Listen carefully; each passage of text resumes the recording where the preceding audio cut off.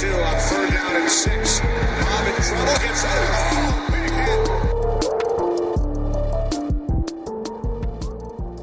What is up, Deep Dive Sports listeners? It's another episode of 2-Minute Drill, and you got myself, Dom, and David. As always, we're going to skip quarter one here. We're too good. We're just going to blow out the other team real quick. No recaps to come in because we are too excited because it is the week, everybody. Ohio State versus that team up north. Get pumped. Get excited. It's time. I think this is a big one. This one is going to mean a lot for whoever wins this game. Obviously, you have the other side that feels jaded. They're without their head coach. You have the Ohio State side, which feels like, hey, we were cheated out of the last 2 years, and there's a lot of pressure on Ryan Day to win this game. But I'm going to kick it over to David here first, man. What do you think the mindset of Michigan is going into this game right now? I think that their mindset is going into this game is that the last 2 years that they beat Ohio State weren't flukes, and that they actually legitimately won those games. So I think that they got that, and mixed in that the sign stealing scandal won't matter. So I think mixed with those two things, I think they're going to want to come out aggressive, especially considering it's Ohio State. So, and considering that they've had Ohio State for the better part of a decade, almost 2 decades now, Ohio State's pretty much had their number. Yeah, I think probably since 2000, Michigan's only won maybe four or five times, maybe if that. I can only think of three. Three, yeah. I feel like they got one in like the early 2000s, maybe. Yeah, probably like 2000, 2001. Yeah, so it might be like 4 or 5. We'll say 4 or 5 is a healthy number, but I agree with you a lot, David. I think that they're super delusional in thinking that the sign stealing factor of it didn't help them. And I think they're going to go into this game, like you said, feeling like, hey, that was not a fluke, as the players are going to go be like, hey, we know that we're better than them. We can play better than them. And that's fine on the player standpoint. I think the coaches will try to push that as well, too. Like, hey, that had nothing to do with it, whatever. Again, a little bit delusional. It is what it is. I think added to that mindset is, I'm going to call it hatred. I think for whatever reason, I don't know if you can look at many other rivalries and be like, where you could pull people from around the country and put them on your team and then just instill in them this hatred for this other team somehow. It's very interesting, and I love it. I think that's what makes this rivalry so good, is that you could have a freshman that comes in who literally lived in Arizona, and now they have a hatred for whichever team that they're not on somehow, and you've been able to factor that. And the other thing I think is their mindset is they're going to go out and try to win this one for Harbaugh, because I do think that they blame Ohio State for the reason that they're in the situation that they're in, because of the report coming out that Ohio State was the one that pushed for all this and hired the private investigator. Even though all that was debunked, I still feel like they think that Ohio State had a hand in it. So I think those are the 3 things of their mindset that they're going to be thinking about going to this game. But Dom, what do you think? Anything to add to that? I mean, I agree with a lot of what you guys have said. I do think this is going to be a highly competitive game. I don't expect it to really be that high scoring. I think both defenses are some of the best in the country.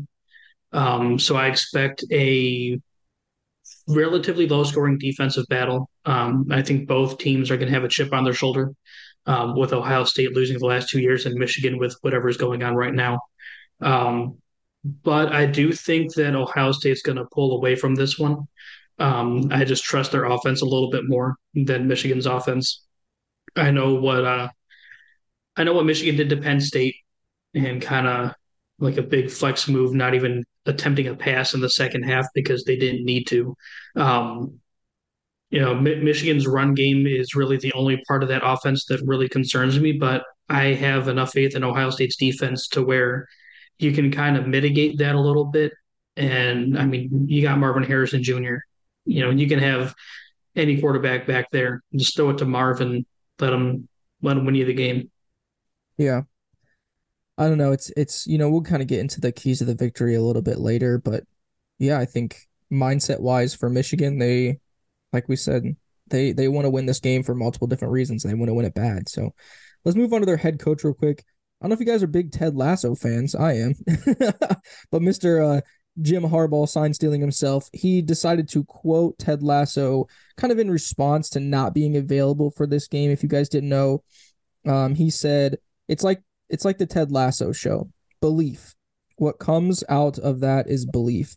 And I'm just so proud of our team. Despite that noise, our locker rooms in one piece. And I like that. For me, locker rooms, a lot like my mom's bathing suit, like to see him in one piece. So if you guys have never watched Ted Lasso, he has these crazy, just weird out of the pocket quotes that he says. And Jim Harbaugh decided to use them.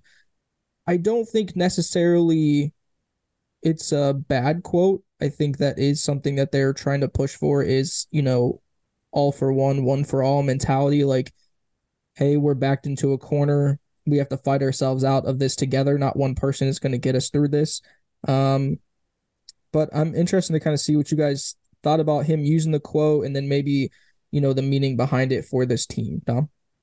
I mean, it is what it is. I think to me, it doesn't really mean anything.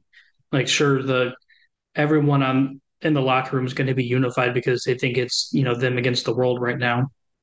Him quoting Ted Lasso doesn't really matter too much to me because I think the messaging would have been the same no matter what.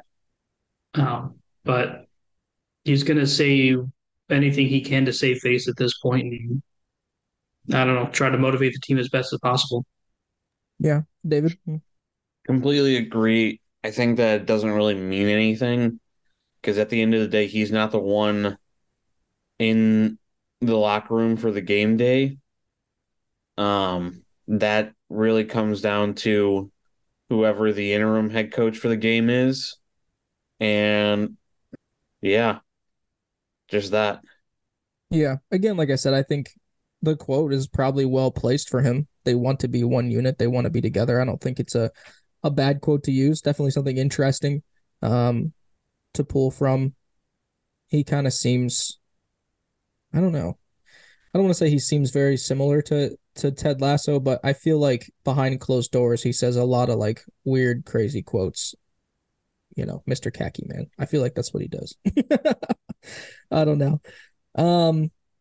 Just simple and quick, guys. Who's under the most pressure? David? Ryan Day, easily, Okay. because unless he goes out and actually wins the national championship, they're gonna this school, what is it called? Um, anyways, the school and it's like founders or not founders, the fun people. The fun people? The fund, like people who Yeah. provide funds. I can't even think of the name because I'm so confused. I Boosters. Boosters. Thank you. That's the word. I'm like trying to figure out what the heck you're saying, and I'm like, the fun people. What the heck? Yeah, You fun. thought at first I thought he said fun people. I did too. I thought he said like FUN. I was like, No. what the heck? Boosters. Thank you. Boosters. Okay. Yeah. Because Can we leave that in for a blooper? What the heck is going on? uh, but yeah, the boosters are gonna look at this game, and if he loses and doesn't win the national championship, they're not gonna let the third year in a row of losing to Michigan slide. Or is it four now? Be three. Okay. I don't know. I disagree. I agree that I think he's under pressure, but I disagree that I don't think they'll let him go after this year because of everything that's happened. But Dom, who do you think's under the most pressure to win this game? I think it's equal for different reasons. One, Mhm. if you're an Ohio State coach, you can't lose to Michigan 3 years in a row. Like that's you can win every other game like Ryan Day has, but losing to Michigan 3 years in a row, that's pretty unacceptable. But then with everything going on at Michigan, I think there's a lot of implications on this game and all the investigations going forward, I think that's going to determine how much Michigan's willing to stand by Harbaugh. Mhm. Um, but we'll see. I don't think if Michigan wins, Harbaugh's not going to he's not going to go anywhere. They're not going to fire him. But if he loses, I mean, who knows? Everything's on the table. If he loses and then these investigations come back and they're really damning of Michigan, I could see that kind of leaving a bad taste in the university's mouth, and they may, if especially if Harbaugh's facing a lengthy suspension, they may just want to move on. Yeah. I I'm gonna address a couple things. I agree. I think both sides are equally under the pressure, like equally under the most pressure. Um, I think Michigan's under a lot of pressure because, like we talked about with their mindset, they have to prove that those we're going to call it what it is. Before the sign stealing stuff, we thought, yo, that was a dominating performance by those two Michigan teams. They dominated Ohio State physically. They dominated us, and I think that they have to prove that that is still what they are capable of doing because the narrative for them is okay, did you really dominate Ohio State like that? Or is it because you knew what they were going to run plays wise? Now, I don't know if you can put that all on the players. I think that's a little bit unfair. Obviously, I think it helps them. How much the players knew, we'll probably never know. I'm assuming not a lot of them or any of them knew probably at all. It's probably a lot more on the coaching staff. But again, that helps, right? So I think the players are going to go out there and they're going to be under pressure to perform and to not just beat Ohio State, but dominate Ohio State. That's what they're going to want to do. On the other side, like you guys said, with Ryan Day, he has to beat Michigan. I don't think that he can, I don't think his reputation can take that kind of a hit for losing them. But also, there's this weird narrative of like, oh, well, you can use the excuse the past 2 years, but what happens if you lose this year? You can't use that excuse anymore. But I do think it's a little unfair because I honestly think if they didn't have our signs or they didn't know what was going on, those games would have been closer because in the first half, those games were really close. It was in the second half when they blew them out. So I think if it's a hard fought game and it's a close game and Ohio State loses, yes, that sucks. They're not going to take the wins away. He'll still have those three losses. But I think from a booster standpoint, an athletic director standpoint, Ohio State president standpoint, they're still going to look at Ryan Day and be like, he's one of the best coaches in the country. He's one of the best, guys when it comes to recruiting.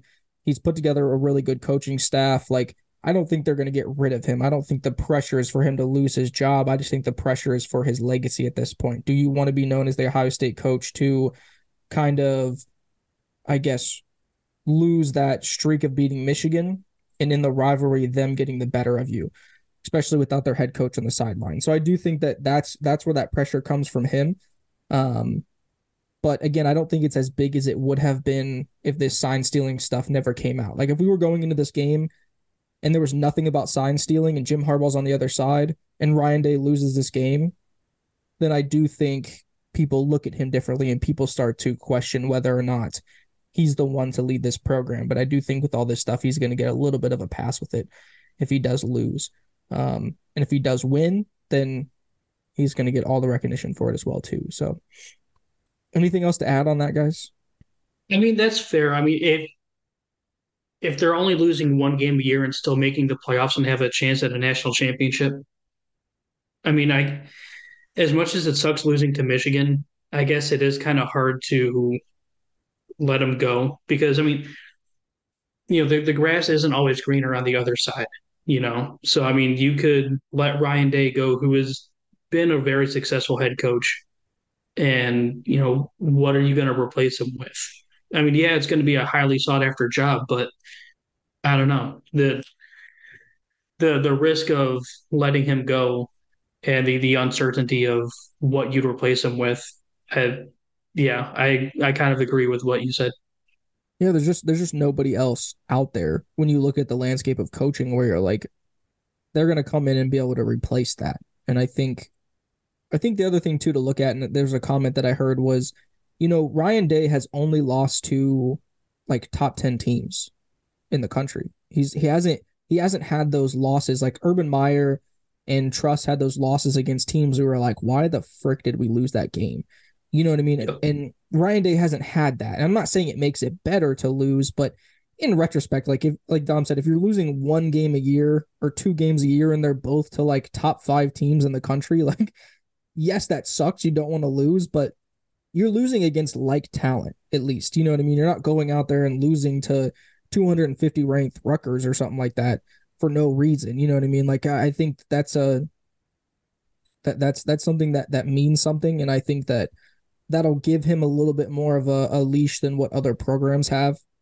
But yeah, they have to win this game, I think, to shut down this narrative of the sign stealing scandal and that, using it as an excuse. I think that they have to win this game. So Yeah. which I don't think is fair, because I don't think you should look at Ohio State and be like, oh, you're just using it as an excuse. It's not an excuse. I mean, when you go back and you rewatch those games, you even look at the announcers and they're like, it kind of feels like they know exactly what they're going to run. And Yeah. you're like, ah, The counterpoint to that would be, all the Michigan people would say, "Oh, it took us not having our coach on the sidelines for you to beat us," which I think is kind of BS considering, like you just said with the sign stealing stuff. But but that's also, that's going to be their argument. And you know what? My response would be, "We're in the playoffs. You're yeah. not going to be." Well, and the other thing is too, like, well, then don't cheat. And that's not the only thing that he's done. Like, I think a lot of people Right. forget that he's under investigation for 2 other things. He was already under investigation for recruiting violations, which he gave him a self-imposed 3 game suspension at the beginning of the year, and then he's under investigation for something else. So, he has broken rule after rule after rule after rule, and you look at that and you're like, okay, they're on like a 20-1 streak right now or something like that. You couldn't do it without cheating multiple different ways.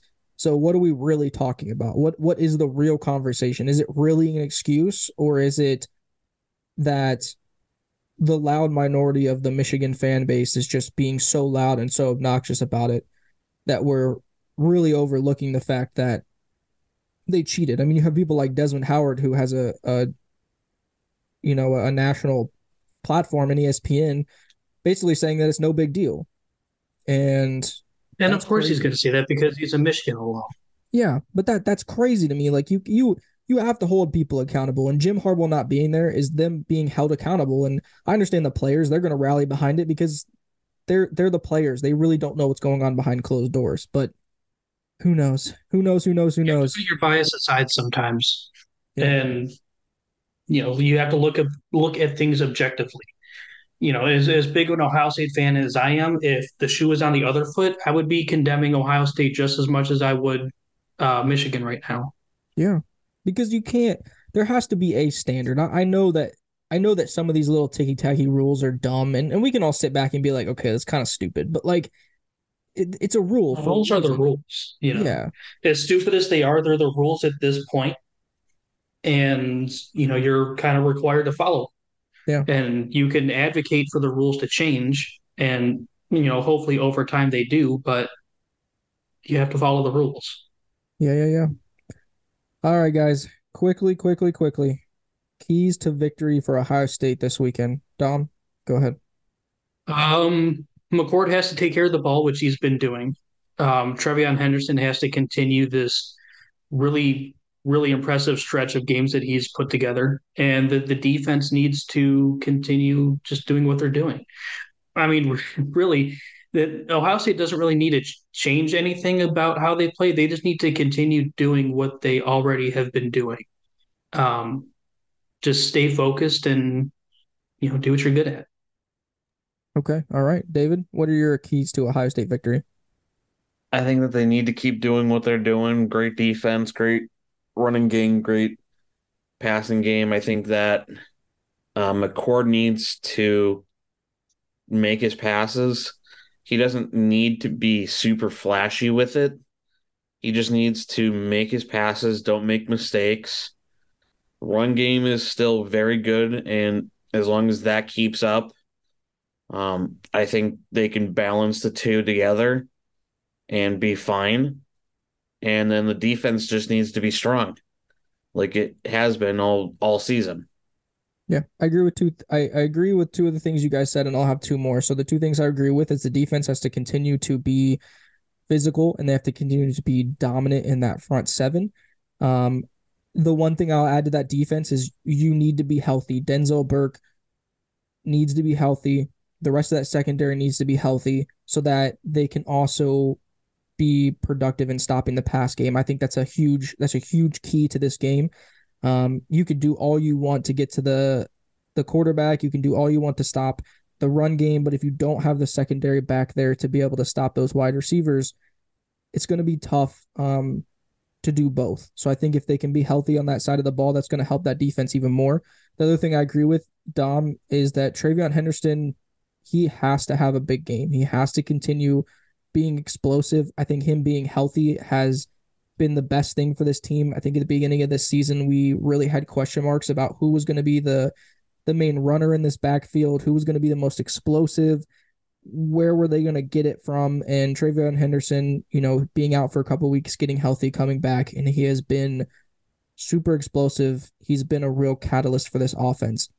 The fourth and final thing, Ryan Day and Kyle McCord have to have a come to Jesus moment.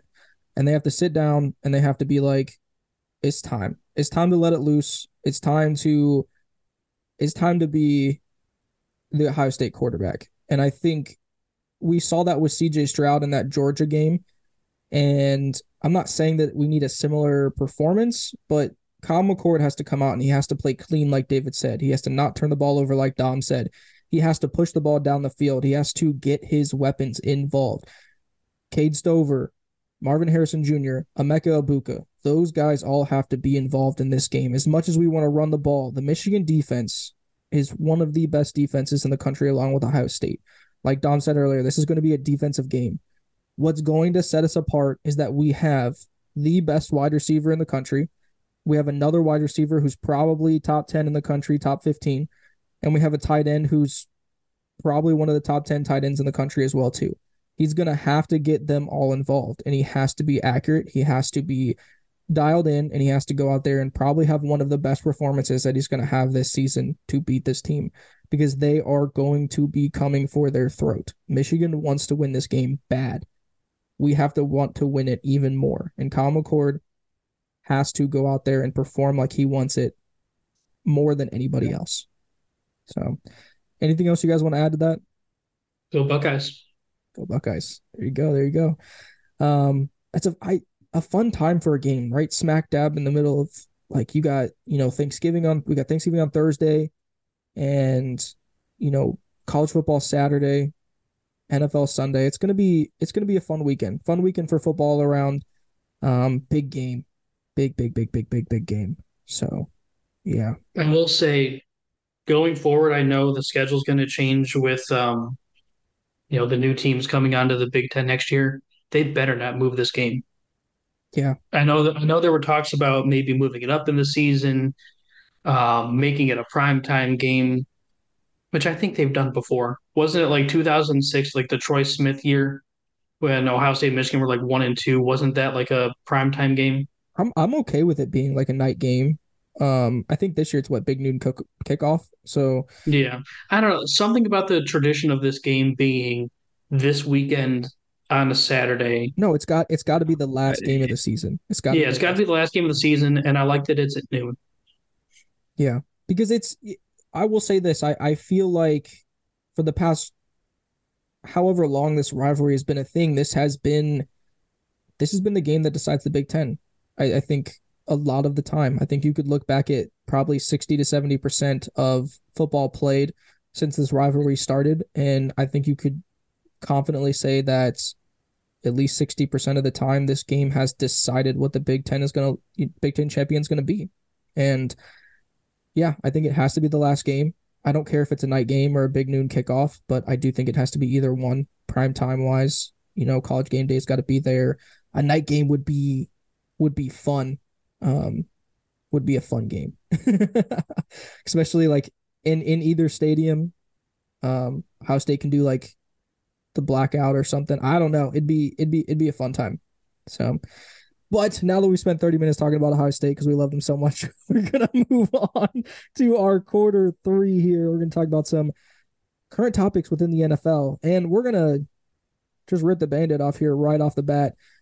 Matt Canada, guys, he got fired, let go. He's gone. Steelers fans rejoice. I was watching the Pat McAfee show the other day, and they showed just they showed all of the previous footage of them going through the because Pat McAfee does like the college game day show or whatever or something like that now, and Yeah, I just saw that.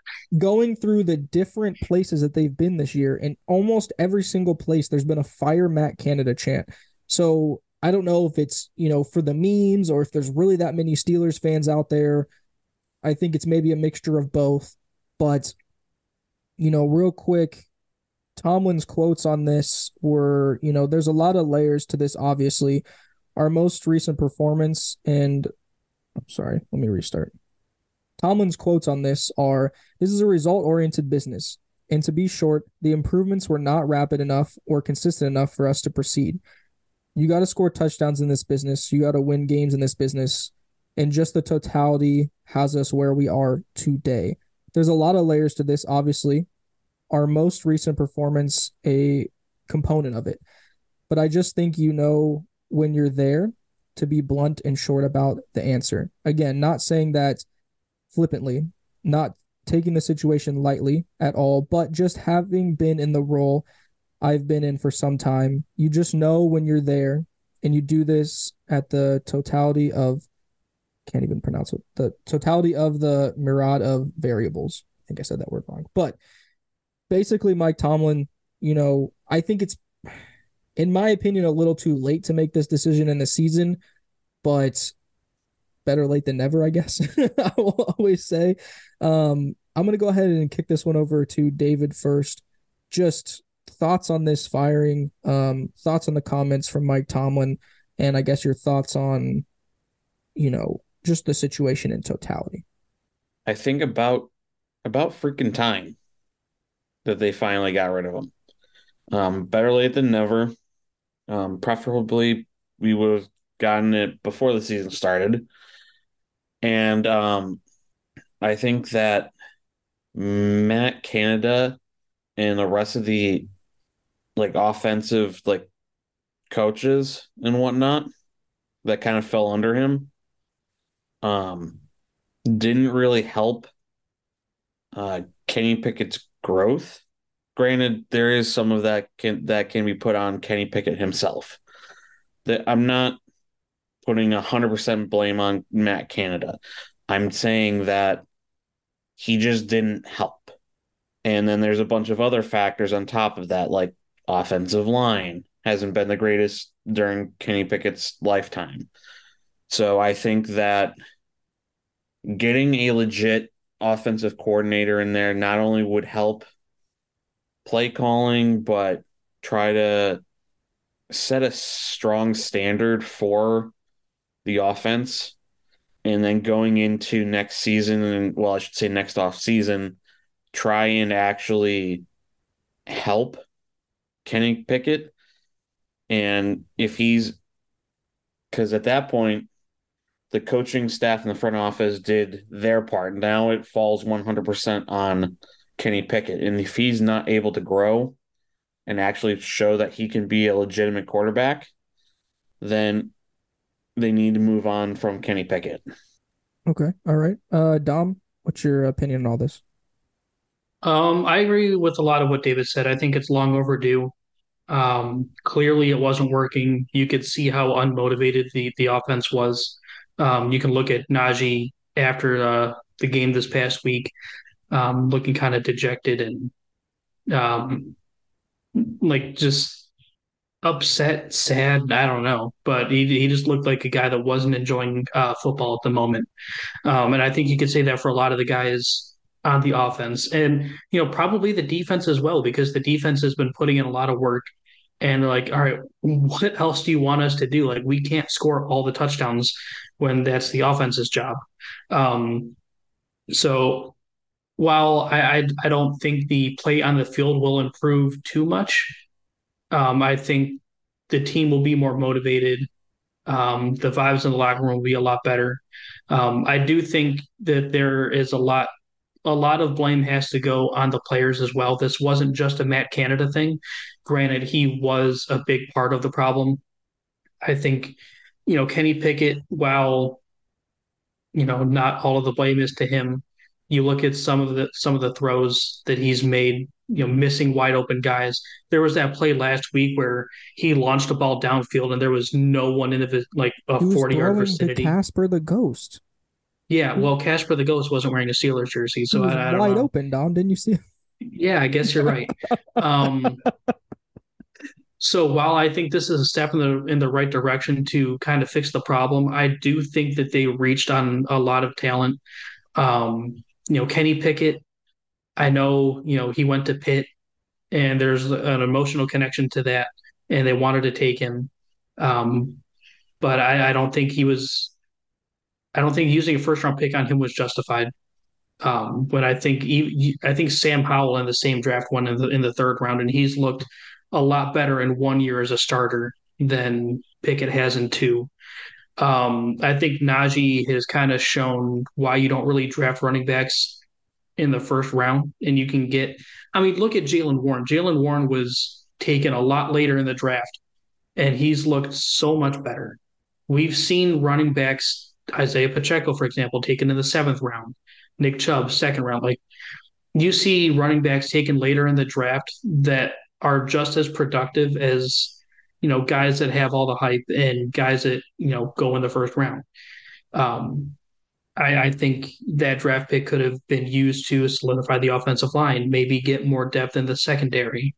And then you could have maybe drafted a running back later and had a better pairing with Jalen Warren. But that's just my opinion.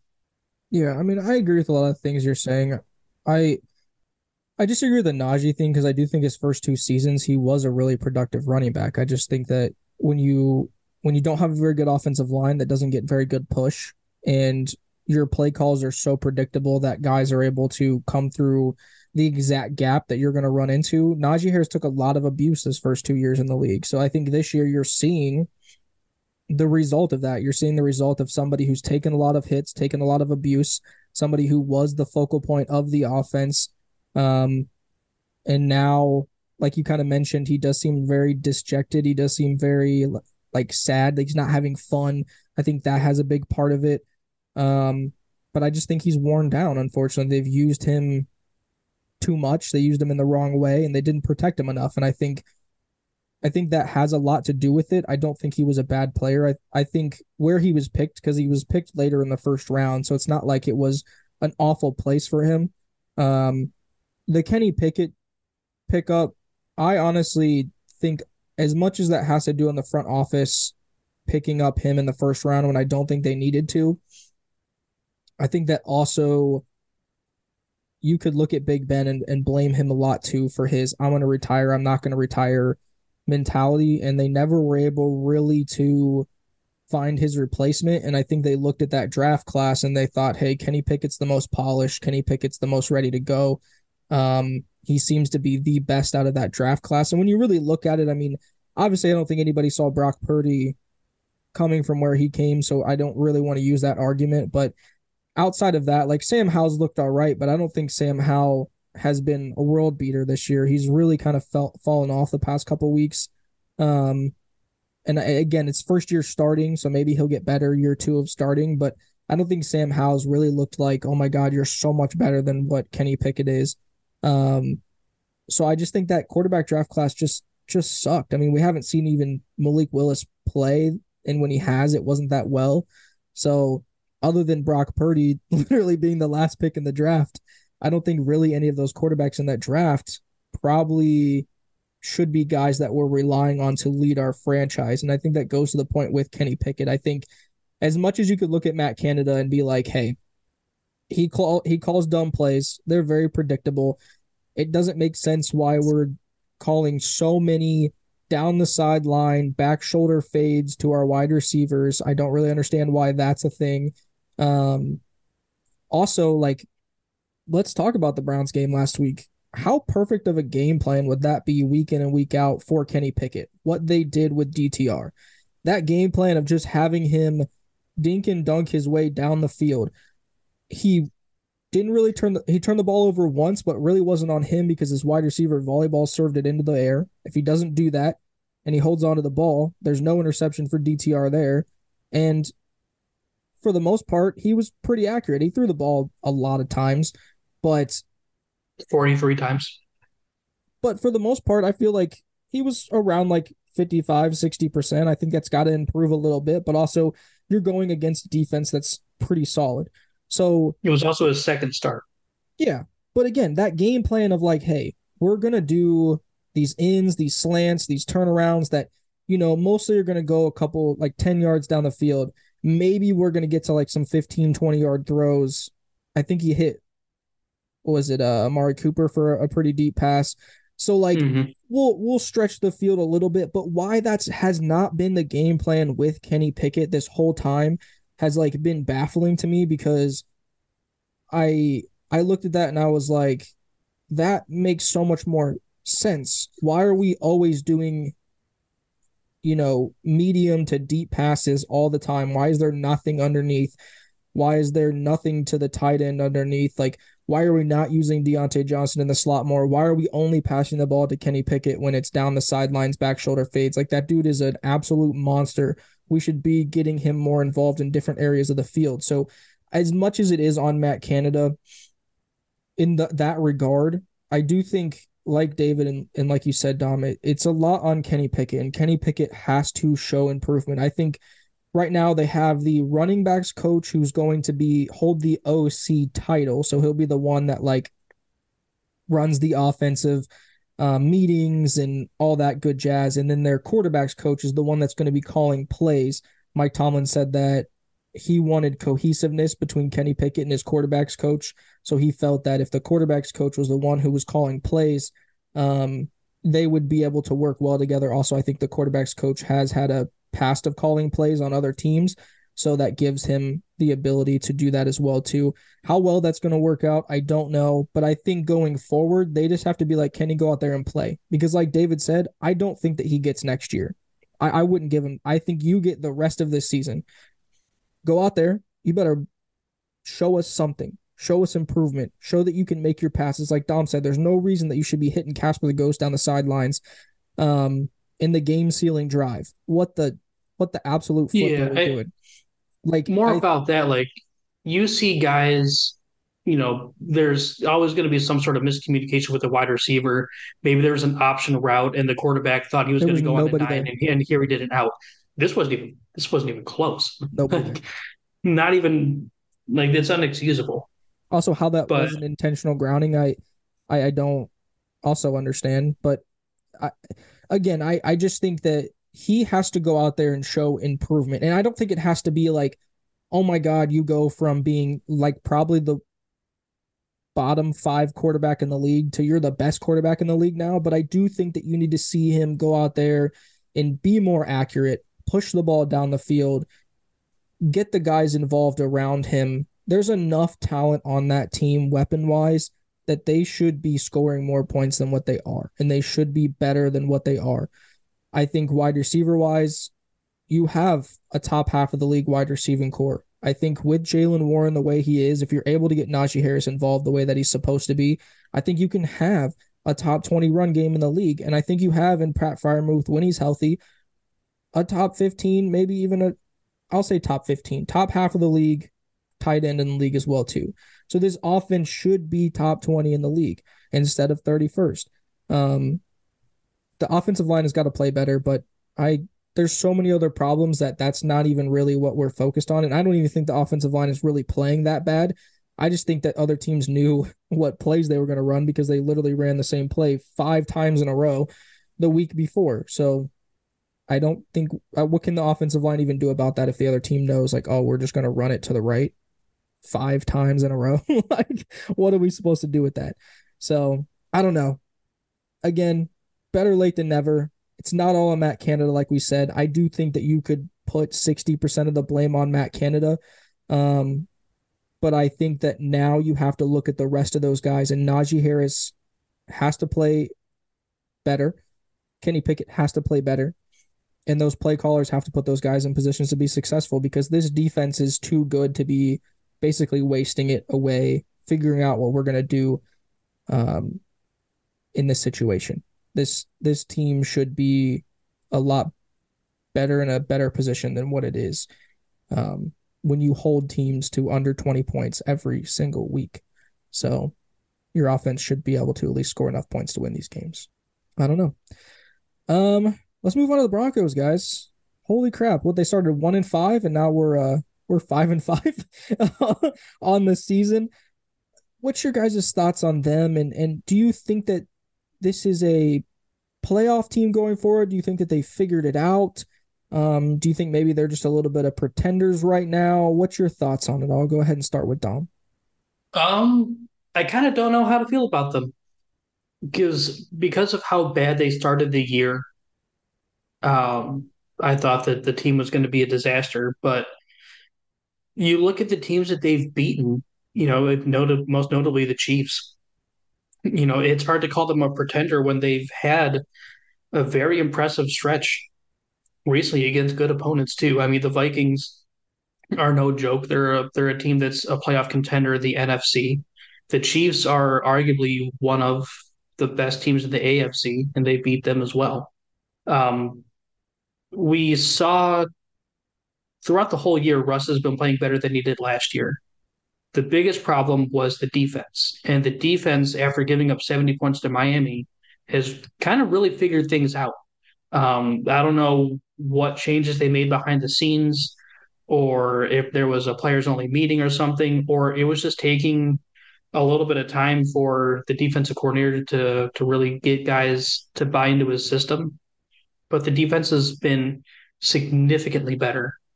Um, so at this point I'm leaning on saying that yeah, they could legitimately make the playoffs, and it would be amazing if they did because of how bad they started the year. All right, all right. David, what's your thoughts on this? Um, I think that any team can make the playoffs, if especially if they can catch fire soon enough, if they struggled early on. And so the chances of them being in the playoffs is not unrealistic. Um, but I wouldn't be surprised if they fell back a little bit and didn't make the playoffs, especially considering how much they struggled early on. And so there is that. I think that they've definitely improved. I definitely think that they came together after their massive loss against Miami, and they must have had some kind of meeting to say, hey, how can we prevent this from happening again? Because this was embarrassing for everyone. This was embarrassing for the coaching staff. This was embarrassing for the players performing on the field. And so I think that whatever they did to come together seems to have worked, at least for right now. I don't know how well the rest of the season's going to look out, but for right now, they've definitely looked good. Yeah, I'm in the same boat with both you guys. I think Dom kind of hit it like we don't really know what to feel about these guys. um, I don't know. I think that they're in the right direction. I think that if they can continue doing what they're doing, I think Russell Wilson, even last year, you look at it and he really didn't play as awful as I think a lot of people want to make it out to be.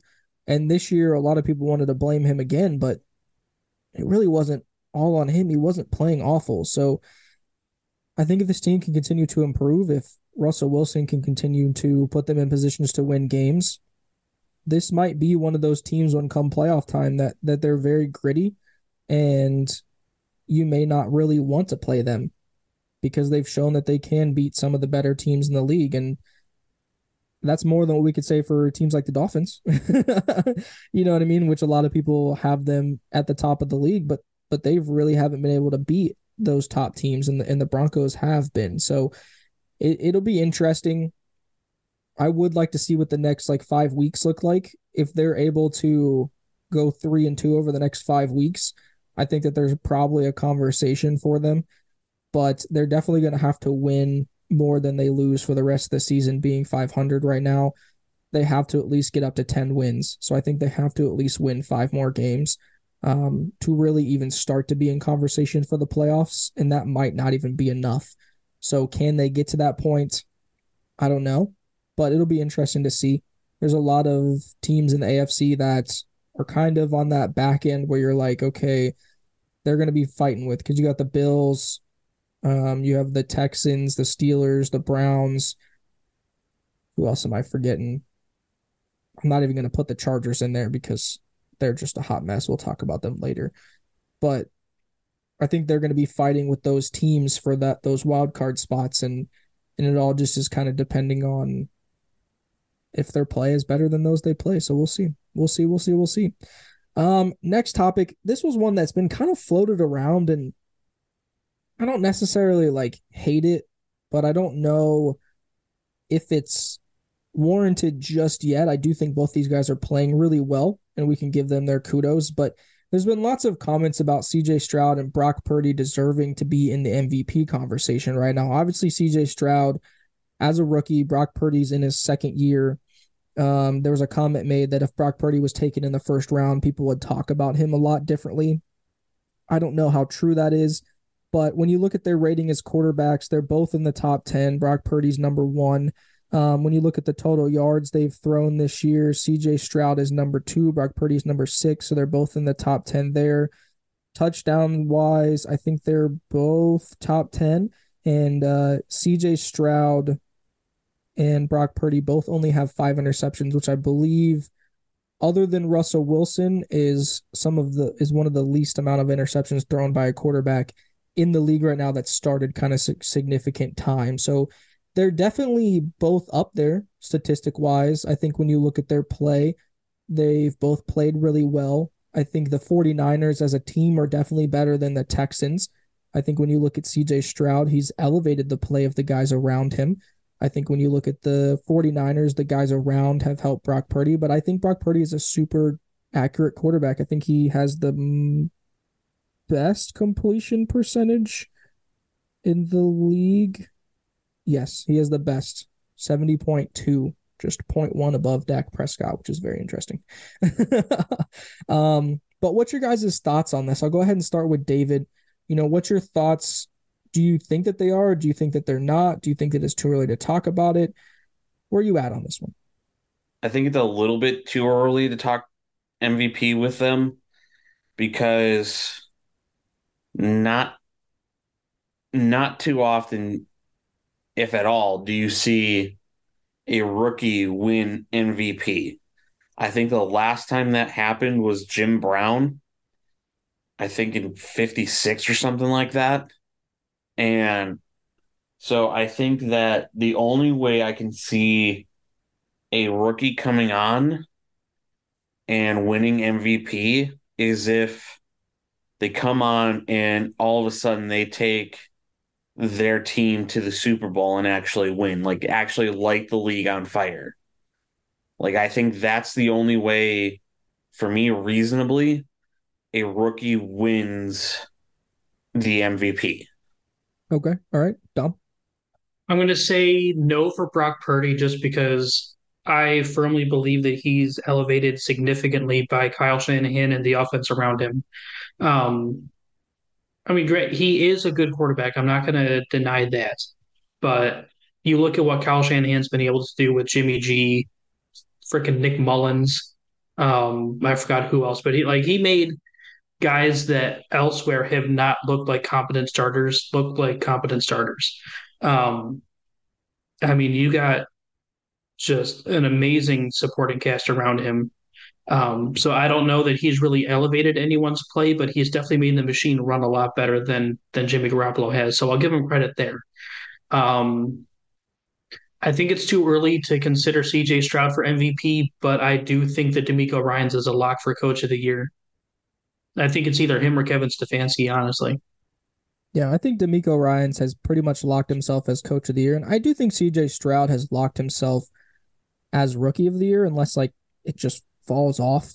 You know what I mean? But I think that he's pretty much locked himself in offensive rookie of the year. The only thing I will say is like he's averaging basically 300 passing yards a game. If he's able to continue that, we have like what 7 more games left to go for each of these teams. Am I thinking that right? So that gives him basically, we'll say another 2,100 passing yards. That puts him at 5,000 passing yards on the season. If he's able to get another, we'll say 15 touchdowns, that puts him around like 30 touchdowns. And if he's able to keep it under 10 interceptions, we'll say like 30 touchdowns and 9 interceptions. I think that puts him at the top of the league quarterback wise. And I think if they're able to keep winning, if he's able to keep elevating the guys around him, like I don't know how you don't put him in the MVP conversation because he's playing like one of the better quarterbacks in the league. I think when you look at, I mean, obviously we know who our top quarterbacks in the league are right now, but the guys going forward, you have Patrick Mahomes, Josh Allen, Brock Purdy's playing like a top 5 quarterback in the league right now statistically. I know that we both kind of agree that the weapons around him are probably what's really giving him that ability. I don't think he's a complete scrub, but I do think that he is benefiting from that. You have Jalen Hurts who's playing pretty well. I mean, other than that, CJ Stroud's got to be in that conversation with those guys, right? Like, I think this is the year where you can really make a strong argument for a non-quarterback to win the award. While I'm very impressed with how CJ Stroud has played, I think quarterback play as a whole this year has kind of taken a step back. There's really no guy that's being super dominant week in and week out. I think you can make a clear case for Tyreek Hill, AJ Brown, Miles Garrett.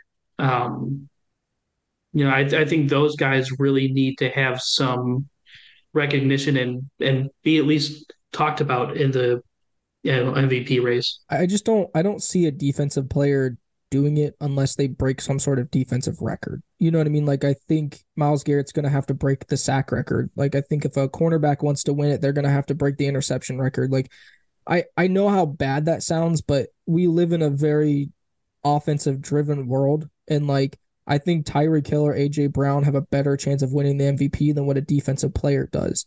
Now, if Miles Garrett's able to beat the sack record, maybe even blow it out of the water, which I think is a possibility with his trajectory at this point.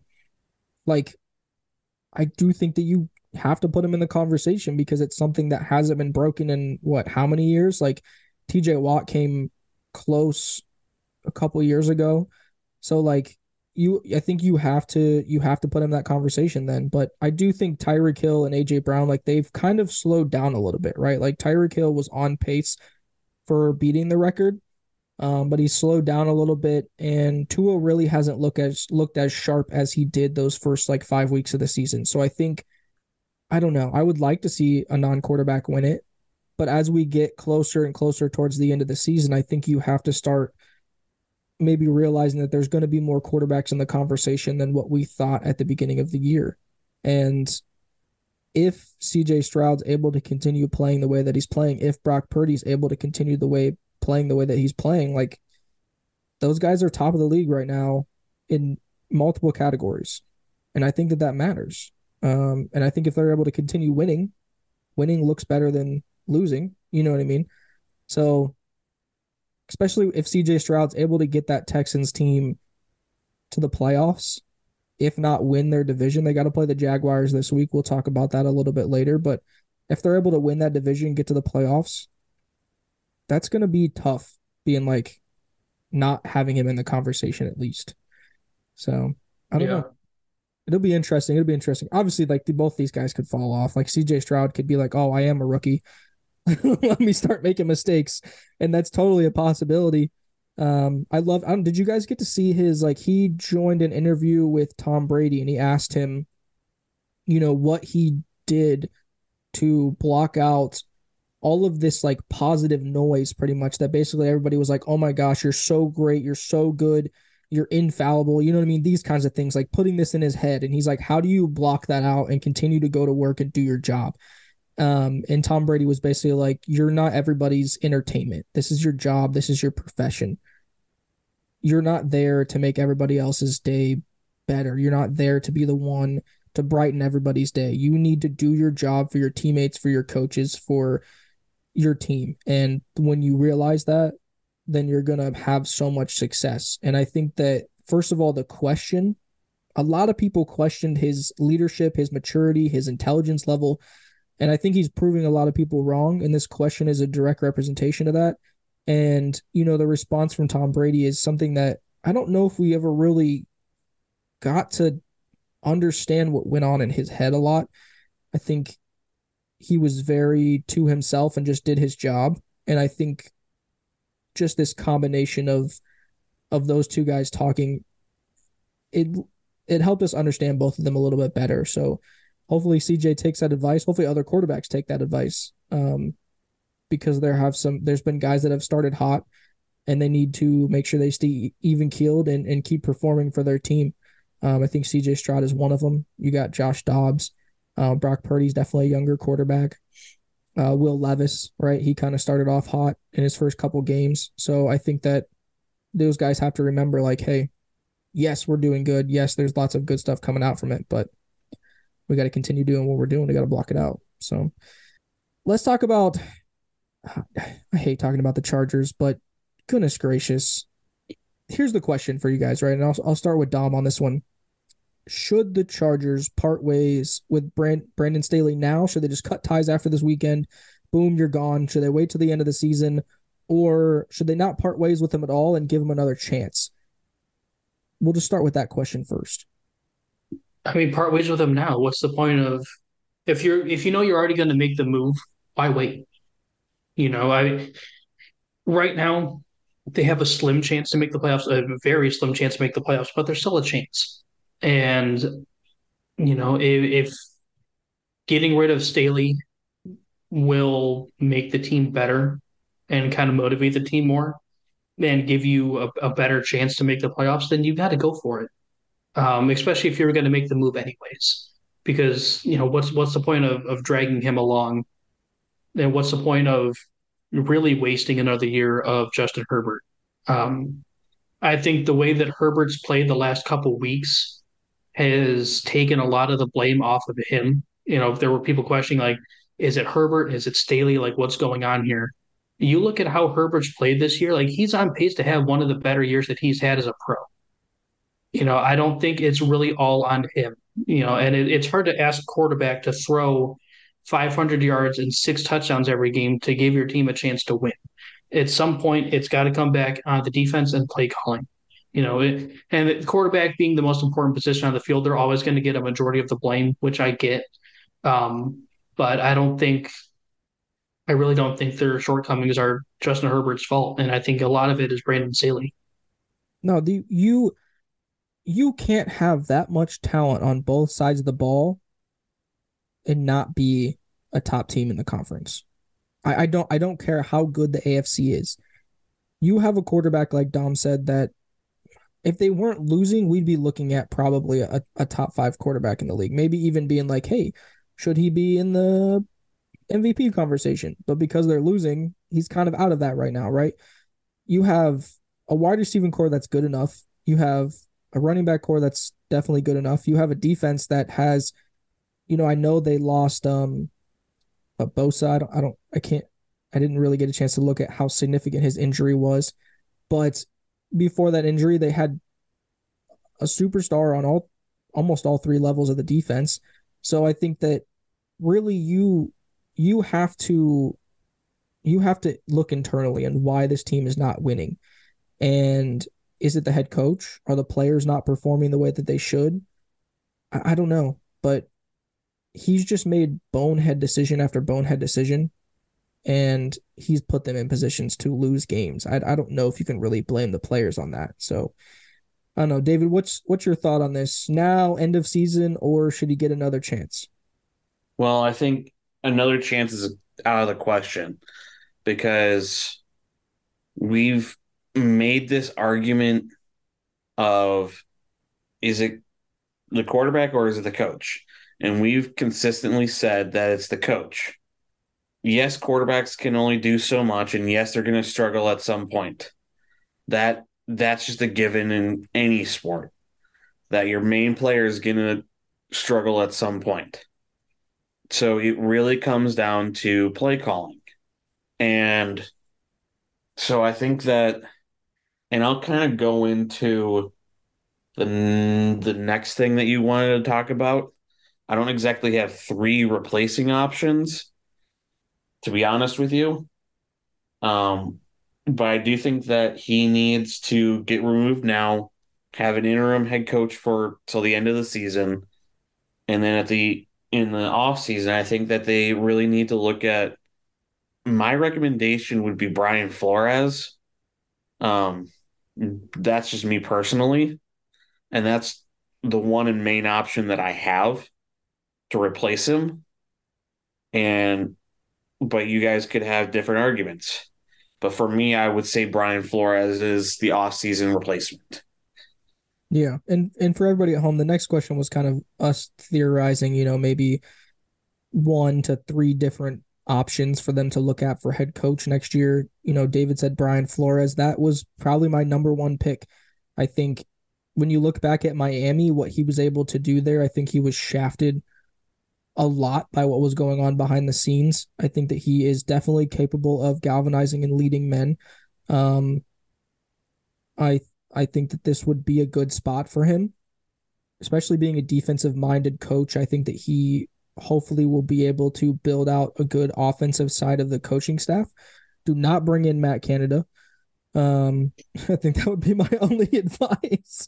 But I do think that it would be a good move for them to look at Brian Flores. The other guy that I thought of was if the Raiders don't decide to keep him as their head coach, I think Antonio Pierce would be worth giving a look at. Just for what he's been able to do in that short time.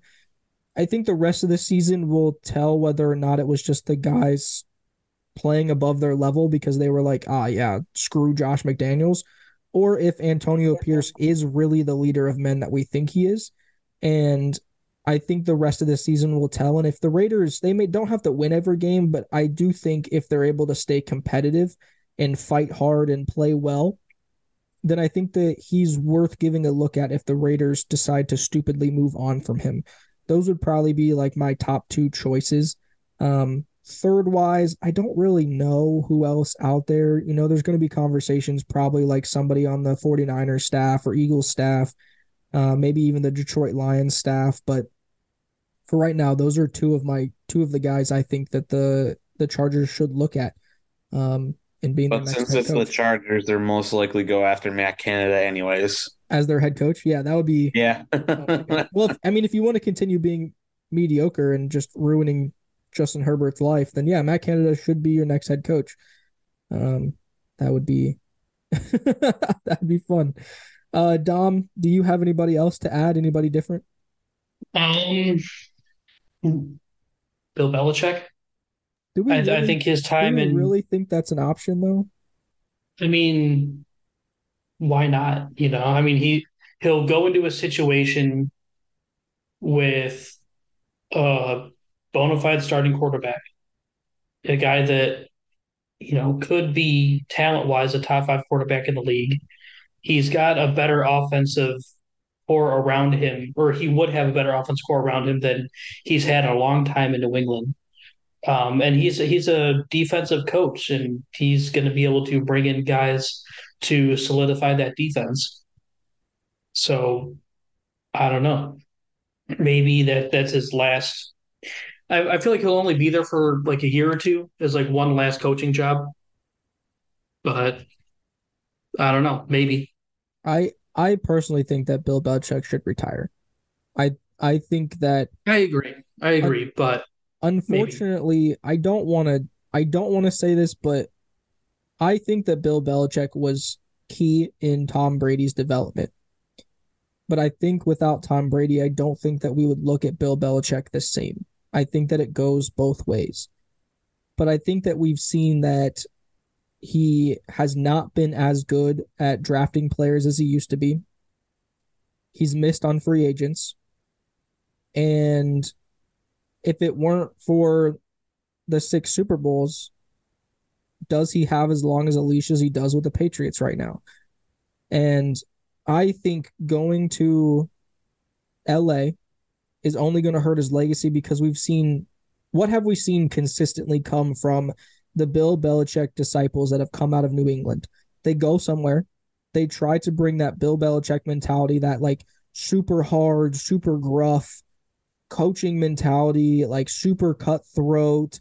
They're trying to find just the gritty guys to come in and play football. And what happens to them all? They all get bounced after 1, maybe 2 years, and they're back with Daddy Belichick, and they're not as successful. And I think the same will be done for him. He has built the organization there. He has put the guys there that will tolerate his BS because it's him, but he's running thin.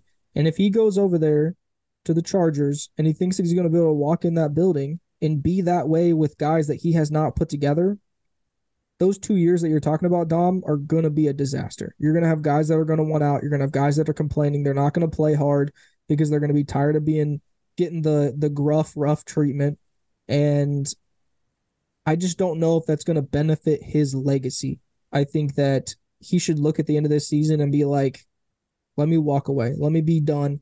Let me go down as one of the greatest NFL head coaches of all time before it's too late, before too many people have seen me be mediocre and put mediocre teams on the field. And I think he has to do that before complete his complete narrative is off the rails for him. And I just don't know if that's the best situation for him there. I don't know. I do think he'd make better decisions coaching wise than Brandon Staley. But again, the behind the scenes stuff matters. And we've seen that with like Dan Campbell and, Damian Pierce and D'Amico Ryans. Like those guys may not have the most experience as Bill Belichick, but they're able to galvanize the guys. They're able to be the steady voices in the locker room. And I think that matters. I think that matters nowadays. It's the Mike Tomlin method. And I think that helps win games. I don't know. Anything else to add on this one, guys? No. All right. Quarter four. We'll go quarter four, and then I have one thing for our overtime drive real quick, guys. Quarter four projection times. Let's just run through these real quick. We'll start with David on this one. Texans, Jaguars. I'm going to say Texans. Texans. Okay. Dom? This might be one of the tougher games to pick this week. I'm going to say Texans just because I love the run that they've been on, but I think the Jaguars have maybe a more complete team, especially defensively. But I mean, this game is really a coin toss to me. I wouldn't be surprised if either team wins. I think this is a must win for the Texans. I think the Jaguars could probably get away with losing this one. But I think this is a must win for the Texans. If the Texans want to win the division, if they want to be taken seriously, if they want to take that next step, CJ Stroud and these guys have to go out there and they have to win this game. I think, like Dom said, it's going to be a close game. It's going to be hard fought. I'm going to go with the Texans just because I'm going to jump on the CJ bandwagon and how they've been playing. But he's got to take better care of the ball. He can't turn the ball over 3 times against this Jaguars team like he did this past week. It's just not going to win the game. Browns Broncos. This is a game that this Browns team has, I think you could safely say, the best defense in the league. And as long as DTR is able to take care of the ball and they're able to run the ball, I think this is a team that has a really good chance of taking one of those wild card spots. If not, maybe even sneaking to win the division, depending on how the Ravens finish out. But they're going against a Broncos team that is hungry, that wants to win, that wants to make the playoffs. And I think this is a pivotal win for either team. But Dom, who do you think comes out on top? I'm going to say the Browns because defense travels. They're still the top defense in the league, in my opinion. I think DTR really showed a lot of improvement this past week. And I think he played well against the Steelers defense, who I believe is better than the Broncos defense. So as long as he can continue the same sort of game plan, short, quick passes. I mean, there were guys after the game talk about how quickly he was getting the ball out of his hands to kind of neutralize TJ Watt's effect. If he could do the same thing and the Browns can run the ball, I think it's a winning strategy, and it's something that I think the Browns will continue to do. Yeah, I think Kevin Stefanski needs his flowers. He's one of the better play callers within the league, and they put together a Yeah. perfect system for DTR to be successful. And if they're able to continue that, then they're going to neutralize the pass rush. I mean, I think the Steelers had one sack in the game, and that was later in the game. So if you're able to get the ball out in less than, you know, 2.5 seconds each and every single time, and it's accurate and it's on the money, you're going to dig and dunk your way down the field. And it may be boring to watch, but you're going to win games. And who really cares at that point? So, yeah, Yeah. I think the Browns win this game. I think the Broncos, as much as they want to win, this is going to have to be one of the ones they lose, but they'll come back and win some more games down the road. David, what do you think on this one? Browns or Broncos? I think it's a Browns game to win. Um, like Dom said, defense needs to come in, and like I've said throughout the year or throughout the season, I should say, that the quarterback, you don't need a flashy, fantastic quarterback. You just need a quarterback that makes his throws, doesn't make mistakes. As long as the running game's present and is effective, and you have a strong defense, you're good with an average quarterback who can make throws and make passes and doesn't make mistakes. Yeah. All right. Bills v. Eagles, David. What do you got on this one? I'm going to go Eagles on this one, even though I would want the Bills to win this one. I'm going to have to say Eagles. Um, the Bills have been, even though they had a really good performance this past week, have been hit or miss lately. Um, and you don't know which version you're going to get. Yeah, I agree. I think the Eagles come out with this one. I do think it's a close game, but I think the Eagles win this one. You know what? I think the Eagles win it by a couple touchdowns. I just think that their offense is that much better than this Bills defense, but I don't think it's going to be that way until maybe later in the game. Maybe the Eagles pull away later in the game on this one. Dom, what do you think? I think the Eagles win this one pretty easily. I think they're the best team in football, and I think they proved that on Monday night. Um, the Bills have a lot of work to do. There seems to be some trouble in paradise there, and maybe this team was kind of overhyped going into this season, but I think the Eagles win this one pretty easily. All right, all right, all right. Um, Rivalry: Oregon versus Oregon State. Oregon State put up a really good fight against Washington last week. They have an opportunity to, I think if they win this game, they'd put themselves in the Pac-12 championship game against Washington again. So they do have a good opportunity to put themselves in a position to be successful down the road here. Oregon is trying to play to keep themselves in the hunt for the playoff.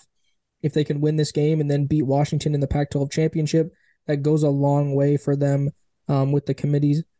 But where do you guys think this game goes, Dom? Oregon or Oregon State? I'm going to say Oregon. Um, I know Oregon State has played really well and they're a good team, but I think Oregon's arguably a top five team in the country. Mm-hmm. And I mean, they've beaten a lot of good opponents this year. So I have more faith in them as a team. Yeah. Bo Nix has been lighting it up. I agree. I think Oregon comes out with this win. David? Another Oregon win for me. There you go. There you go. All right. And last up, I know we talked about him for 30 minutes earlier, but we got to know. Let's be subjective. Let's be unbiased. Ohio State versus that team up north, David. Who wins this game? Who takes home the rivalry this year? I'm going to say Ohio State Okay. because I think that the storyline would be best for them to win. He's going storyline based. Okay. I like it. I like it. Mhm. All right. All right. All right. Dom, unbiased, man. What you got on this one? Ohio State or shit again? What do you got? What do you got? I genuinely think Ohio State's going to win. I think all around, I think they're a more complete team. I think they played better opponents this year. Um, so I mean, they're battle tested, and I think they have one of the best defenses in the country, and I think their offense is it's not, I wouldn't say significantly better than Michigan's offense, but I think it is a better offense. Okay. Guys, this game is going to be tough. This game is going to come down to the last quarter, the last possession. I think Ohio State wins this one. Walk-off field goal, walk-off last-minute touchdown by Kyle McCord. I think that's what this game is going to take. I think that Michigan is going to play like their head is on fire, and Ohio State is going to have a huge uphill battle against for themselves. And I think they'll come out on top. Like Don said, they're battle tested. They've been able to win through adversity. And I think as long as they're healthy and they're ready to go, this offense has the ability to be one of the best offenses in the league. It's just going to depend on Kyle McCord and Ryan Day and what they're able to do together. And that's what's going to sway this game in Ohio State's favor. But I do think Ohio State wins this one, maybe by like one score, one field goal. That's what it's going to be. I don't know. And I think we're all going to be wanting to throw up by the end of it. I think that's how it's going to go. And if it's not, I feel like that's just disappointing. I'd love to blow them out. I think that'd be fun this year, but I love when this game is competitive. You know, as much as it sucks to have lost the past 2 years, I think we all have to really be honest and be like, was it really feeling like a rivalry there? Because we just were so dominant over the past, 20 years of it. So I think that them winning the past couple, it has made it more special. It has made the hatred brew more, and has made this game more excited. So as much as I would love a blowout on the Ohio State side, I think that this game being closer and being hard fought is going to be more of a fun game to watch and really add to the rivalry and give us a all-time game. So I'm okay with it being competitive and trading wins and losses when Ohio State takes over the all-time record over Michigan. Until then, complete domination.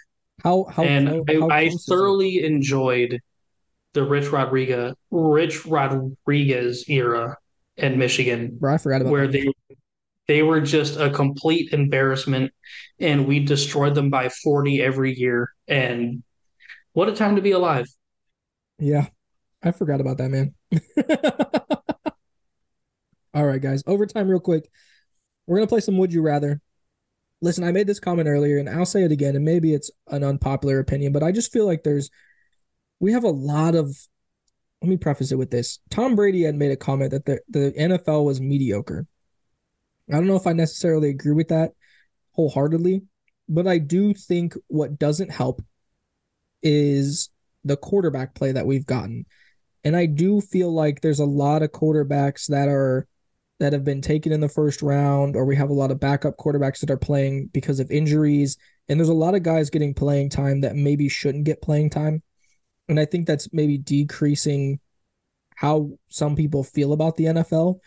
But I wanted to do a would you rather with a lot of these guys. And I'm going to put Sam Howell as the would you rather person. Nobody in particular order wise, just kind of spout out who you'd rather have. I'm going to run down this list. It's going to be a long list because, like I said, I do feel like there's a lot of quarterbacks right now in the league, whether because of the place they were taken and the way they're playing, maybe they were taken later in the rounds and they're a backup, or maybe, again, just their level of play just really hasn't been super impressive this year so far, or they were a backup, right? So this is where we're comparing with Sam Howell. And I think Sam Howell's a good line because I do feel like even though he's struggled a little bit the past 4 weeks or so, I do think he's played all right for his first year. And it does feel like he's progressing and there's a little bit of an upside there. So I do feel like Sam Howell's a good litmus test. So would you rather Sam Howell? We're going to start with Mac Jones. Sam Howell. Sam Howell. I agree, Same. Sam Howell. These next two are going to be two quarterbacks in one just because two different quarterbacks have started for these teams. But would you rather Sam Howell or Desmond Ridder / Taylor Heineke? Sam Howell. Sam Howell. Neither quarterback has played very well. Okay. I think Desmond Ridder played a little bit closer. I like Taylor Heineke, but I do feel like Desmond Ridder has played better than what Taylor Heineke has played this year, and I don't know if they're going to go back to Desmond Ridder because of the confidence thing now. They've kind of ruined his confidence by benching him, but maybe he's been able to take this couple weeks and get better. But I do think Desmond Ritter's a little bit closer than Taylor Heineke, but I'd rather take Sam Howell. Would you rather Sam Howell or Daniel Jones slash Tommy DeVito? Sam Howell. Sam Howell. Sam Howell. Okay. If Tommy DeVito can, I guess, keep it up, I don't really know if that's possible, but he's been playing all right, his first 2 or 3 games he's played. So I don't know. But yeah, Sam Howell. Sam Howell, guys, or Aiden O'Connell? Sam Howell. Sam Howell. Okay. I agree. If Aiden O'Connell again, kind of in that same Tommy DeVito situation, if he can continue to play better, maybe he's more close to that conversation. But yes, Sam Howell. Sam Howell, guys, or Kenny Pickett? Sam Howell.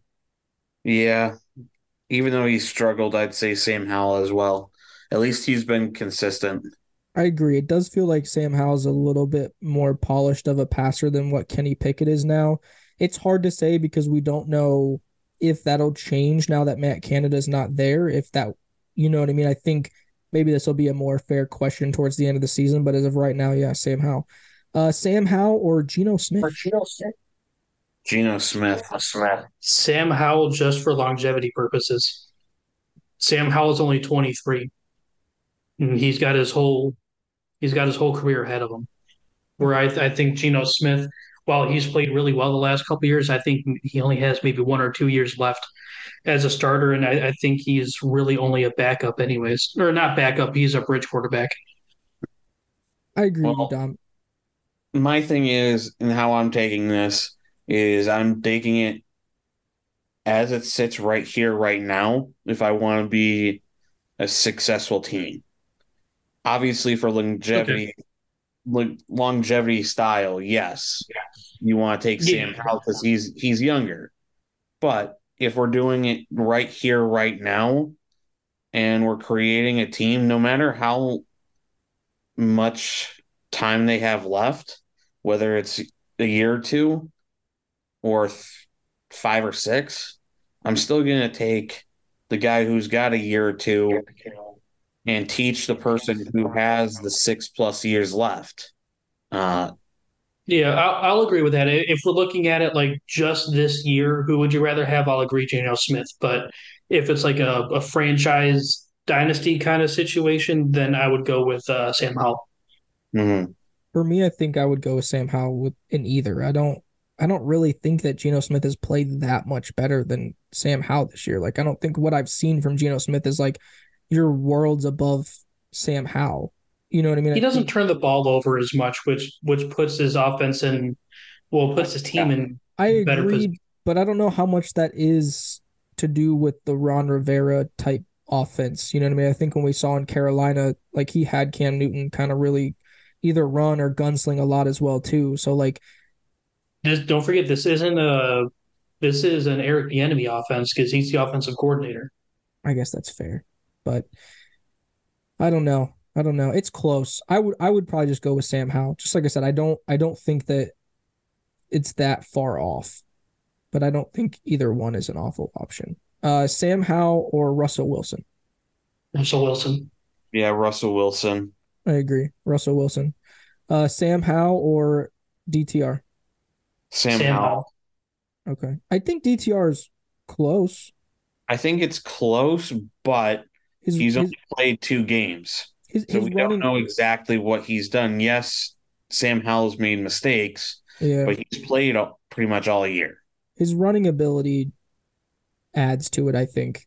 But Hmm. I do agree. I think we need to see it for like maybe 3 or 4 more weeks, and then maybe he edges him a little bit. But yeah, Sam Howell for right now. This one probably is pretty obvious, but Sam Howell or Zach Wilson? Sam Sam Howell. Howell. Sam I'll Howell. take David over Zach Wilson. No, you wouldn't. No, you wouldn't. Oh no. Sam Howell, guys, or Will Levis? That's a tough one, but I'm gonna go Sam Howell on that. I I'm gonna avoid Mayo Man until uh, otherwise proven differently. Um, Yeah, I agree. I was impressed with not Sam Howell, Will Levis's first start. Um, but I mean, in his defense, he doesn't really have anyone around him. I think Sam Howell, we've seen him throw three or more touchdowns multiple times this year. Yeah, he's made his mistakes, but we've seen his ability to move the ball down the field. Will Levis is a guy where if he's able to play the way he did in his first performance, or at least close to it, I would probably take him over Sam Howell, right? But it's another guy that kind of suffers from that. We haven't seen enough, but I do think Will Levis is close to Sam Howell, a lot closer than maybe some of the other guys. But yeah, I'd probably go with Sam Howell right now. We're hitting our last three here. Sam Howell or Gardner Minshew? Gardner Minshew. Yeah, Gardner. Uncle Rico. I'm gonna go with Sam Howell. Listen, Gardner Minshew, I think, is a really good backup quarterback, but I think his time of us really believing that he could be a starter is over. I think Gardner Minshew is going to be one of those guys that's going to be a backup quarterback for a long time in this league, but he's going to be one of the better ones, and I think that we could look at him in the same light as we do other guys that have held that, I don't know, that spot, kind of like Fitzpatrick, right? Just a guy that's able to come in, be a gunslinger type, light up the stat sheet, get some wins for you, and be electric in the locker room. And I think that's kind of the role that he's going to fill. I just don't know if he can be a regular starter in the league. But I'm going to go with Sam Howell over him. I'm going to go with Minshew just because I disagree that he's just a backup. You look at what he did his first 2 years. His rookie year, he went 21 touchdowns, 6 interceptions. Then his second year, 16 touchdowns, 5 interceptions. This year, 8-6. He's not really slinging the ball down the field, but he's still managing the game pretty well. I think he has the intangibles to lead a team, and I think if he had a better supporting cast around him in the wide receiver room besides Michael Pittman, I feel like his numbers would be a little bit better. But this year he has a better QBR and he has half the touchdowns than Sam Howell does. Yeah. I mean, I don't know. I really wanted him to be good. I think you love the narrative of it, but I don't know. Right now, I just think right now I'm going to take Sam Howell. I think he's really close. I think that you could really put him in the same conversation as like Geno Smith and Russell Wilson and Sam Howell when you talk about this level of quarterback that we're seeing right now. But I just don't know if I would take him over Sam Howell. Sam Howell or Bryce Young. It's a tough one. You know what's crazy though? Right now, I would say I'm going to go Sam Howell. I would say Sam Howell. Yeah. And here's the last one I had on here. Sam Howell or Josh Dobbs? Sam Howell, just because we've seen him play over a whole season instead of just three Yes. really good games. We haven't I seen mean, him play. Josh Dobbs have played this whole season. yeah, I know, but he had like one good game in Arizona and then was mediocre at best. And really, only since coming to Minnesota has he really impressed a lot of people. He's had 3 really good games. I know they lost this last one, but it was what He's had 3 really good games, but I feel like we've seen more consistent good play out of Sam but Howell. I don't think we've seen more than 4 really good games from Sam Howell either. You know what I mean? And I think the rest of it has been very like, and this is Josh Dobbs' first year as like an actual starter, right? And he's bounced around different teams. So I'm actually going to go with Josh Dobbs on this one. I think you can put him in that same argument as like a Geno Smith, where like I think both of those guys you could argue right now you'd take over Sam Howell, but Sam Howell's close. But I just think right now Josh Dobbs is a little bit better of a quarterback than what Sam Howell is. I think his rushing ability over Sam Howell is kind of what sets him apart. Yeah. And that's kind of how I felt about like DTR. Like I think DTR, if he's able to put together 4 or 5 like good quality games, then I think maybe you could start to look at him in that same light. You know what I mean? Like his ability to kind of move in the pocket, rush, and if he's able to stay accurate and consistent, I think that would be a conversation. But alrighty. We'll go ahead and end it here, guys. Thank you so much for listening to another episode of 2 Minute Drill presented by Deep Dive Sports. We'll catch you on the next one. Thank you, everyone, for listening to another episode of 2 Minute Drill. And make sure to follow the show on Instagram at 2 Minute Drill Podcast, DDS. Don't forget to follow deep.dive.sports on Facebook, Instagram, and Twitter. And you can listen to all of our shows wherever you get your podcasts. Also, comment on all our posts and episodes. We would love to hear what you think about the show and what we talk about each week. And as always, 2 Minute Drill listeners, until next time.